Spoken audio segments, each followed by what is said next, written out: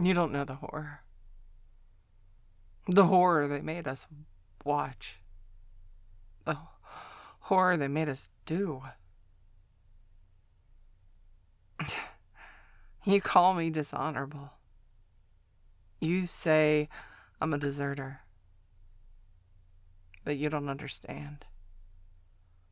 They give an order, and you are expected to follow, no matter what. That's what they train you to do. I mean, you're a warrior through and through. Bred to fight, kill. But I refuse to be that warrior. I won't do what they want me to do.